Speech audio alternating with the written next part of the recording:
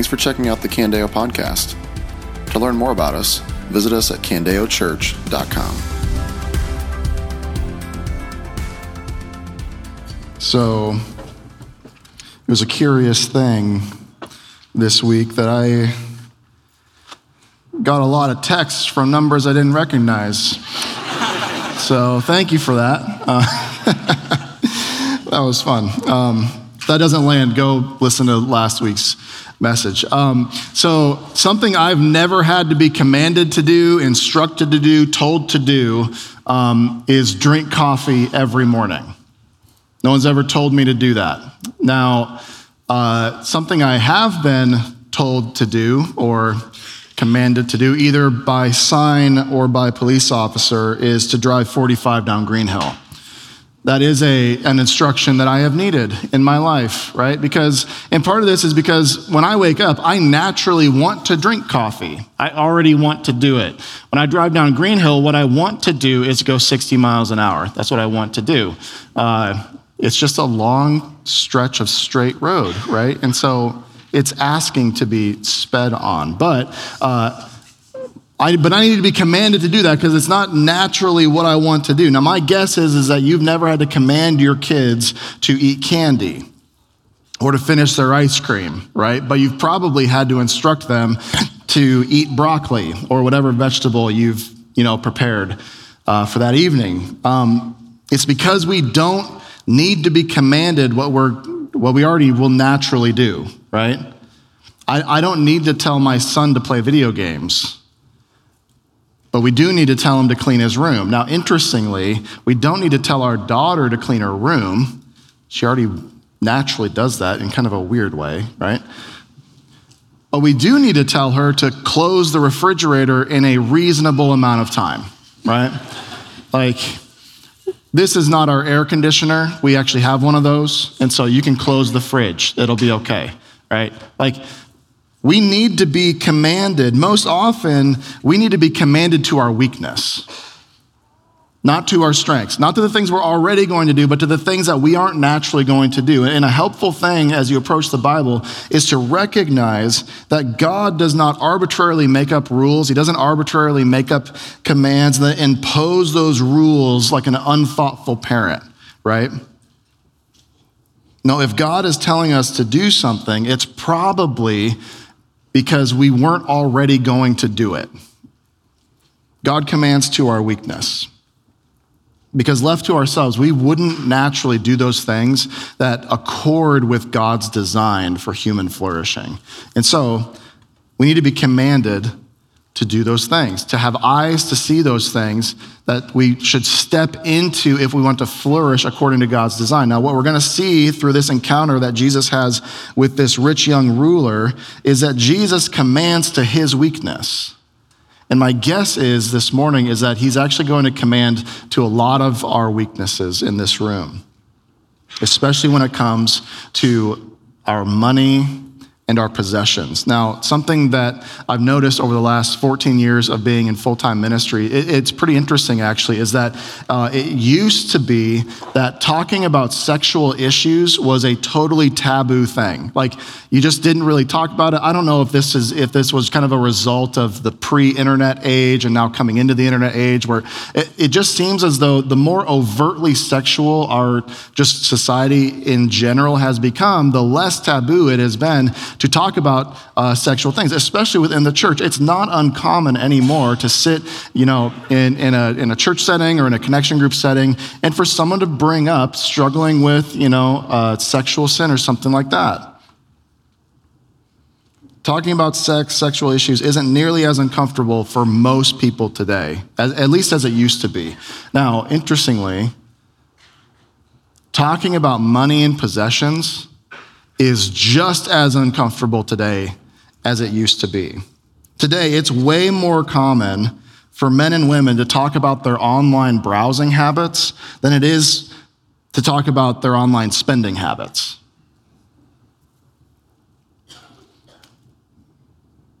People are more willing to get into the nitty-gritty about purity than they are about stewardship. I have had way more men voluntarily show me their browsing history and I have had no one show me their banking history. But what the gospel does, what the gospel should do, is it should totally reorient our attitude and our approach to our wealth and our possessions, to our money and the things that we have. And what we have in our passage this morning in Mark 10 is this famous encounter that Jesus has with what's known as the rich young ruler. That may have been the heading in your Bible there. And now Mark doesn't describe him as that, but what we have actually with this encounter is that this encounter shows up in the Gospel of Matthew and the Gospel of Luke. And so when you kind of put all of those accounts together of this same interaction, we know that this man was rich, we know that he was young, and we know that he was a ruler, he was a judge. He was someone in authority in that society. Now, right off the bat, what this rich young ruler shows us in this encounter with Jesus is the futility of trusting in money and possessions. Because notice, the guy is running up to Jesus, asking him for something. Now, you would go, well, he's rich, he's young, he has power, he has possessions, he has influence, he has youth. What more could he need? But clearly, this guy had attained, you could say, all that there is to have, and yet still recognized that he lacked something. He didn't know what it was necessarily, and he didn't know how to get it, but he knew that there was this deep internal desire that his money, his possessions, his wealth, and his influence had still not yet given him. And now perhaps the most famous verse in this really famous passage is verse 25. If you look at it, it says, it is easier, this is Jesus talking, it's easier for a camel to go through the eye of a needle than it is for a rich person to enter the kingdom of God. Now what is Jesus doing? Jesus is using a metaphor. He's using a metaphor. He's using hyperbole. He's talking about the largest land animal that would have been known at the time. And then he's using the smallest, human-made object at the time. And he's simply highlighting the near impossibility of the rich entering the kingdom. It would be like us today saying, a snowball's chance in hell, or something like that. Like some hyperbole that is just overstating it to make the point. And I say near impossibility of the rich entering the kingdom because what we see all throughout Scripture actually is that there are plenty of rich people who are clearly in the kingdom of God. You think of people like Abraham, you think of people like Jacob, you think of people like Job. And not only that, but then in verse 24, he doesn't say it's utterly impossible, but he says that it's difficult.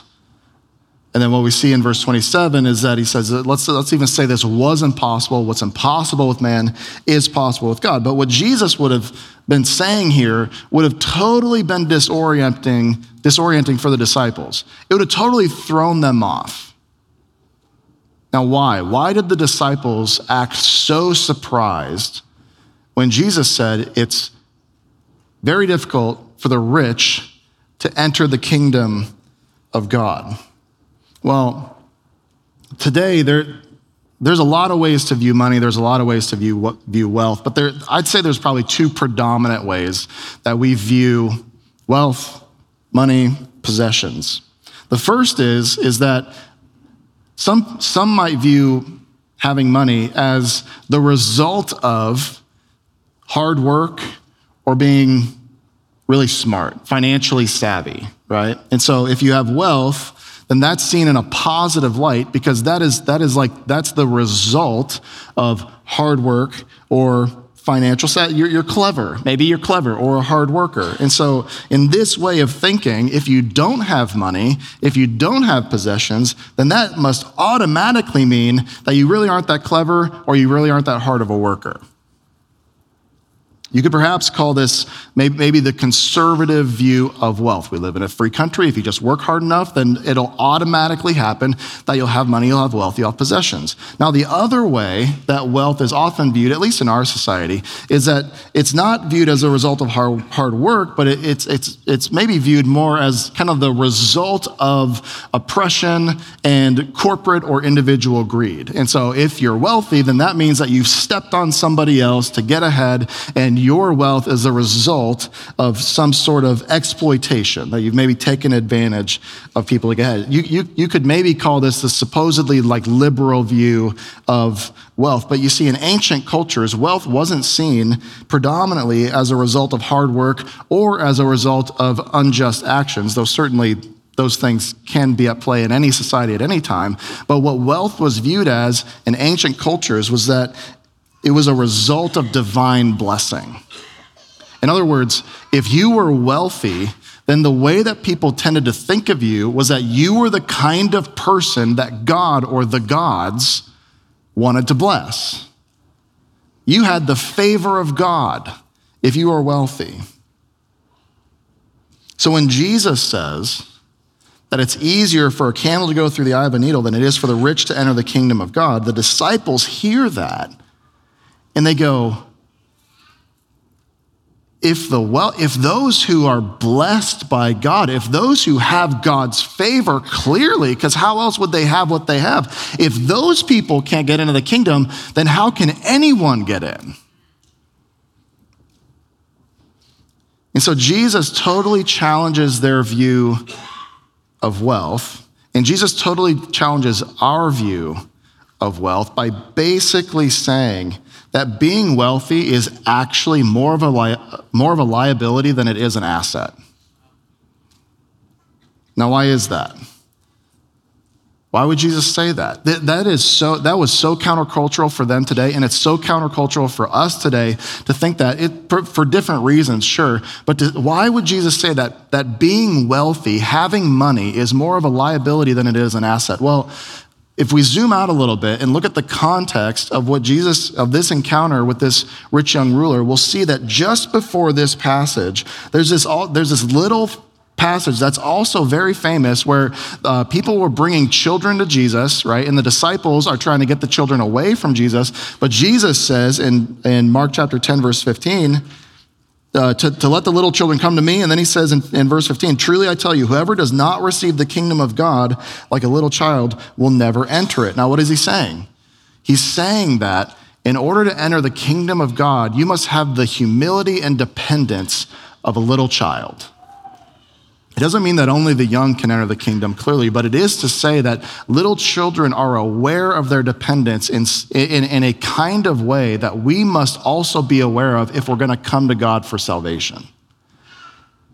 We need to have humility and dependence in order to even begin to recognize our great need for salvation. And then immediately after this, we get this encounter with this rich young man. Now, it isn't a coincidence that Matthew, Mark, and Luke, all of them put these two encounters side by side, the little children and the rich young ruler. And they put them together to show the great contrast between those who recognize their need and those who don't. Those who recognize their neediness before God and those who don't. You see, this rich young ruler was obviously looking for something that his wealth, that his possessions, that his youth, that his influence couldn't give him. And he was obviously looking for something that even his own self-righteousness couldn't get him. Because you see Jesus' response. It's interesting. When this rich young ruler asked Jesus, how do I inherit eternal life? Jesus tells him, well, you need to obey these commands. And then this rich guy replies, I've kept all these from my youth. You see, he thought he was righteous. He thought he was righteous enough for God. But then Jesus replies, in verse 21, he says, you lack one thing. Go, sell all you have and give to the poor, and you will have treasure in heaven. Then come, follow me. You see, Jesus, like a good surgeon, knew exactly what was wrong with this guy. He lacked one thing. And what was it that he lacked? What he lacked was the ability to see that he had a God above God. And that God that he had above God was his possessions, was his wealth, was his money. He thought he had kept all the other commandments, and yet what he had failed to see was that he had failed to see that he hadn't even kept the very first commandment. to not have any other gods before God. And we know this because he walked away depressed by Jesus' response. Jesus' demand that he sell all his possessions, give to the poor, and then come follow him, he walks away depressed. Why? It's because he wanted his money more than he wanted discipleship.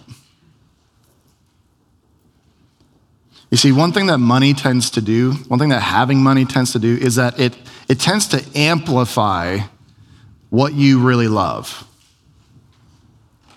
Because you have the resources to really step into those things that you love. It tends to amplify those things that we trust in and rely on and desire more than God. Now at this point, before we go any further, I want to make it very clear that what we're talking about this morning is your money. Now, why do I need to make that clear? I need to make that clear because I have been in a lot of conversations. I've sat in on a lot of connection groups over the years that when the conversation about money and generosity comes up, it's very interesting how creative we tend to get in trying to make generosity about everything but money. We'll tend to go, well, it's not, generosity, it's more than money, right? It's time and it's our abilities and all those kinds of things. But Jesus doesn't let this guy, and he doesn't let us wiggle out of dealing with our actual heart idol by redefining generosity in terms of just time and talent. So it's certainly those things. No, he's talking about money and possessions. Now, this isn't to say that we shouldn't be generous with our time. This isn't to say we shouldn't be generous with the way that God has naturally gifted us, but it is to say that generosity in other areas does not absolve us from needing to be generous with our finances as well. And the reason for this is because Jesus knows that if our relationship with money is not transformed by the gospel, then what money will do is it will trick us into thinking that we are way less dependent on God than we actually are. And it does this in a bunch of ways. Money tricks us in a bunch of interesting ways. Now, I don't have time to get into like all the ways that money can do this, that the influence of money can have in our lives in this way, but I just want to highlight 4 things real quick. And those 4 things that when our approach to money isn't transformed by the gospel, we will often become addicted to the benefits of money. We will be allured by the promises of money. Our money can make us blind to the needs of others. And having money, loving money, can make us proud. So we can become addicted to its benefits, allured by its promises, blind to the needs of others, and proud. So real quick, we can become addicted to its benefits. What do I mean? Well, perhaps you've noticed is if you've ever gotten a raise or if you've ever gotten a new job and your income has gone up, either substantially or even just a little bit, what can tend to happen is that the more you make, that slowly and in little ways, you will begin to increase your expenses. Those little things that used to be like luxuries now become normal because you can afford it. It's like, I make enough now, I can actually afford this, right? Those luxuries become normal, and then the luxuries now are just a little bit more. We call this lifestyle creep. In other words, the more money, it's very often the case that the more money you have, the less money you think you have. You say, where do you get that? Well, it's just empirically true. Every study shows this, that those with higher incomes give less by percentage away to charity. And those with lower incomes give more by percentage away to charity. Charity, gospel work, missions, churches, whatever it is. Now, why is that? It's because the lifestyle that money can buy becomes an addiction. And like any addiction, It's not content to stay where it's at, but it will slowly but surely constantly ask for more and more and more and more. And this is why often the more money you have, the less money you feel that you have. So we can become addicted to its benefits. Number two, we can become allured by its promises. And probably the biggest promise that my guess is that most of us think that, that money can fulfill is the promise of security. That if I just have enough in the bank, if I have enough investments, then if I lose my job, I'll be okay. Or maybe I won't lose my job, but I won't have to work the rest of my life, but I can retire hopefully early, and that'd be really nice. And then I'll have enough money to have a good retirement and just, be able to enjoy my life. It can allure us into a false sense of security because we think that money can solve the biggest problems that life can throw at us. Now, this isn't to say, I don't want to overstate the case. It isn't to say that money isn't helpful in eliminating some obstacles or eliminating some barriers in life. That's certainly true. We just know that. But it is to say that money cannot insulate you from the worst things that could happen in your life. Can money protect you from the death of a spouse? If you just have enough money in the bank, does that automatically mean that your spouse will never die? Can money protect you from the death of a child? Can money protect you from cancer? I've never sat in a hospital or beside someone's bed after a loved one has died and heard, well, if we just had more money, they would have lived. Can money protect you from infertility? Can money protect you from the broken relationships that might exist between you and your parents or you and your children? There are a million things that money can't protect us from.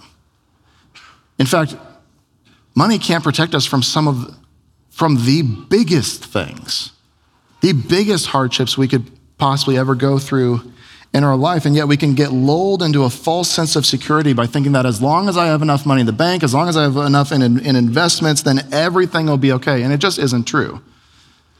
So we can become addicted to its benefits. We can become allured by its promises. And number three, we can become blind to the needs of others.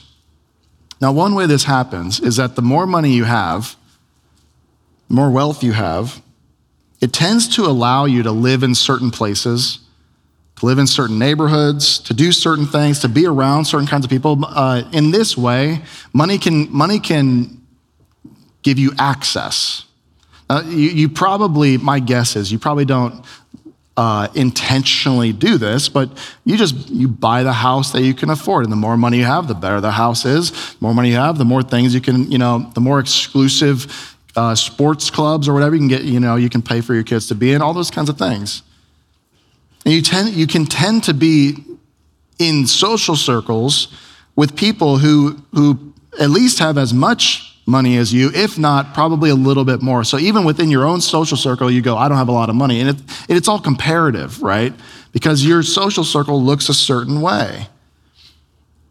And so you can tend to end up living according to a very similar status as those who are around you, which means that if you aren't careful, then you'll begin to only recognize the physical needs that exist in your bubble, in your social sphere.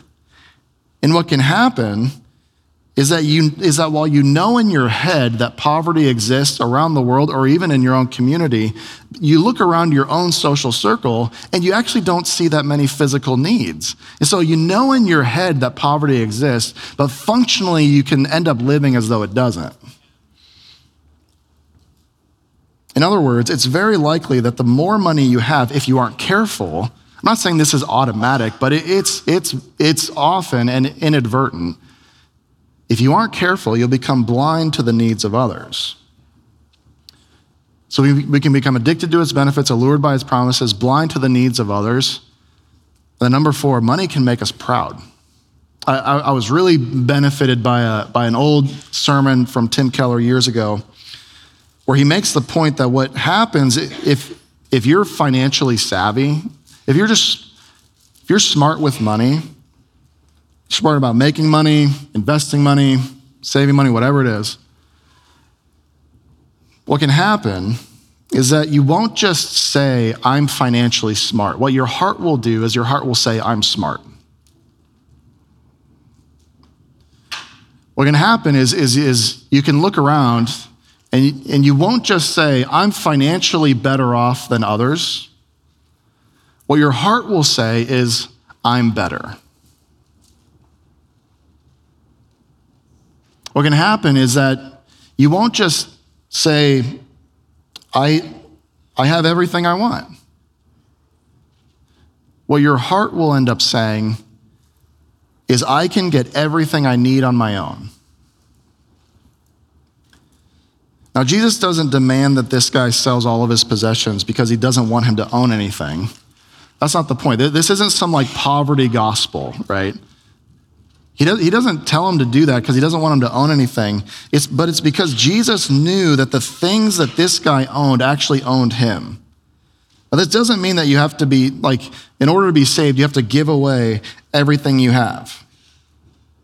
That isn't the case, because there are plenty of people, as you read through Scripture, who ask Jesus basically the same question, maybe not in the same words, but basically ask, what must I do to be saved? And Jesus does not categorically answer every single person with, well, sell your possessions and give it all to the poor and come follow me. He doesn't say that. But, so why does he say it to this guy here? It's because Jesus knew what was specifically keeping this guy from receiving the kingdom. And it was that he didn't have a childlike dependence on God, because all of his trust, all of his hope, all of his confidence, all of his security was wrapped up in his financial position. In other words, Jesus knew that what this guy had was blinding him to what he actually needed. And my guess is, if we're really honest this morning, that it's possible that many of us are actually blind to how much our money and possessions actually own us.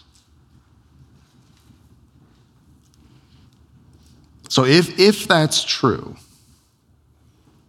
how in the world can we be free from loving money and from looking to money to give us what only God can give us? How can we be free then? Well, the only way that we can ever be free from the power of money is actually to look to the rich young ruler. Now you might go, that makes no sense. Why in the world? This guy is a pretty depressing picture of someone with wealth. Like, doesn't he walk away depressed? Isn't he a sad, greedy man? Like, so why, to be free from the power of money, why in the world would I look to him? Why would I look to the rich young ruler? And I go, no, not that one. Don't you see that in this passage there are actually two rich young rulers? We have this guy, the guy who walked away depressed. But then we have the other guy. The guy who's talking to this guy. The one of whom it's said in 2 Corinthians chapter 8, though he was rich, for your sake he became poor, so that by his poverty you might become rich. Did you notice before Jesus told him to go sell all that he had and give it away to the poor? Did you notice what it said? What did it say? Looking at him, Jesus loved him. You see, what we have with this encounter with Jesus is an earthly rich man talking to a heavenly rich man. And you can imagine in your mind's eye, as Jesus turns to this guy, him just saying, oh, my friend, I know what I'm asking of you is difficult. But I, like you, was once rich. But because I love you so deeply, I have become poor so that you might be rich towards God. Now, some of you aren't Christians, and so you don't really know whether you actually believe that Jesus was the Son of God who lived and died and rose again, all this kind of stuff. If that's you, can you at least begin to see, like this rich young ruler did, that even when you get the things that you want, they don't actually really satisfy you? They do for a time, sure. For a time, it's very shiny, it's very nice, it's very new, it has that smell, right? But can you at least begin to recognize that all the things that you ever get eventually lose their sparkle, and then you're kind of like on looking to the next thing. You're on trying to satisfy that next desire. C.S. Lewis describes this pursuit this way. He says, if I find in myself desires which nothing in this world can satisfy, the only logical explanation is that I was made for another world. So if you're not a Christian this morning, friends, would you at least consider the possibility that your constant desires for the next new things are little signposts? They're little indicators that it's a symptom of a reality, that there is a deep, eternal desire that exists within you that only Jesus can ultimately satisfy. But if you're a Christian, what that means is that you believe that Jesus Christ became poor and was stripped of his garments and his privilege for your sake so that you can be saved. Now, the question this morning is, do you actually believe that? I mean, if you're a Christian, at least you say you believe that, but do you actually believe that? Do you really believe that Jesus Christ was a rich young ruler who gave up everything for you? Now, how can you tell? What's one way you can tell that you actually believe that? How can you know when the generosity of Christ for your salvation has actually penetrated to the deepest parts of your heart? Well, one way to tell, you can tell how much you really grasp what Christ has done for you is by looking at how loosely you hold on to your money and your possessions. Now, it's possible that we've gotten to this point in the message and you're just kind of like, Jake, just get to the point. Tell me how much you want me to give, right? It's like, you're a pastor. I know the church just wants my money. Just tell me how much you want, okay? And all right, it's like, that's actually not the point. I'm less interested in the church getting your money than I am in God getting your heart, all right? But you might go, well, how much should I give then, right? If an indicator and how deeply I actually understand the gospel is how much I give, then how much should I give? Now, I'd say that's actually not the first question you need to answer. It's not a bad question. It's a good question. It's just not the first question. The first question that you need to answer is, why don't I want to give away more money than I already do? Because the answer to that question will begin to reveal what your actual heart idols are.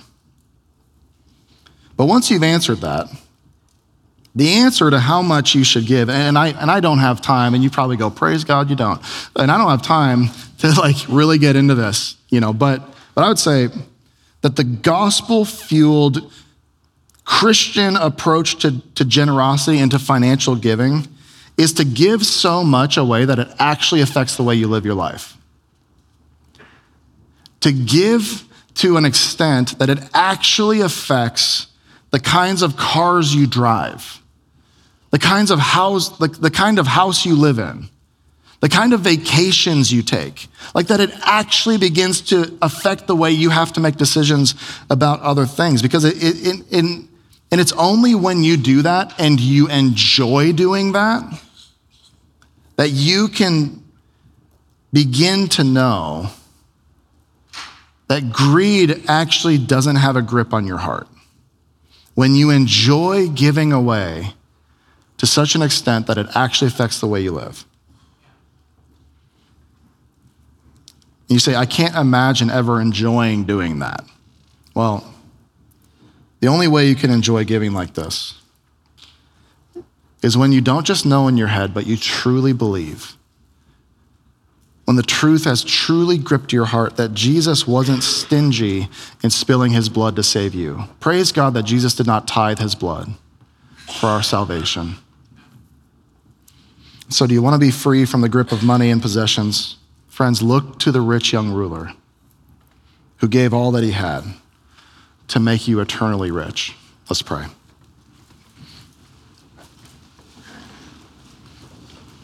Oh, Jesus, what lavish grace, what tremendous generosity. Oh, that you didn't just give part of yourself, a small portion, you gave all of yourself for us. Oh, Jesus, would the fact that you became poor so we might become rich grip our hearts? Would you make us a generous people? Would you loosen our grip on our finances, our possessions? Would we enjoy giving away? Because you have been so generous towards us. And with this countercultural generosity, with this countercultural approach to our possessions, serve as a testimony of your greatness. Serve to reveal the reality that, Jesus, you are better than anything this world could ever offer us. And therefore, we hold loosely to the things of this world. We enjoy them to your glory, and we give them away to your glory. Would that be true of us? I pray this in Jesus' name. Amen. This has been a message from Candeo Church. To learn more about us or to hear more messages, visit us at candeochurch.com.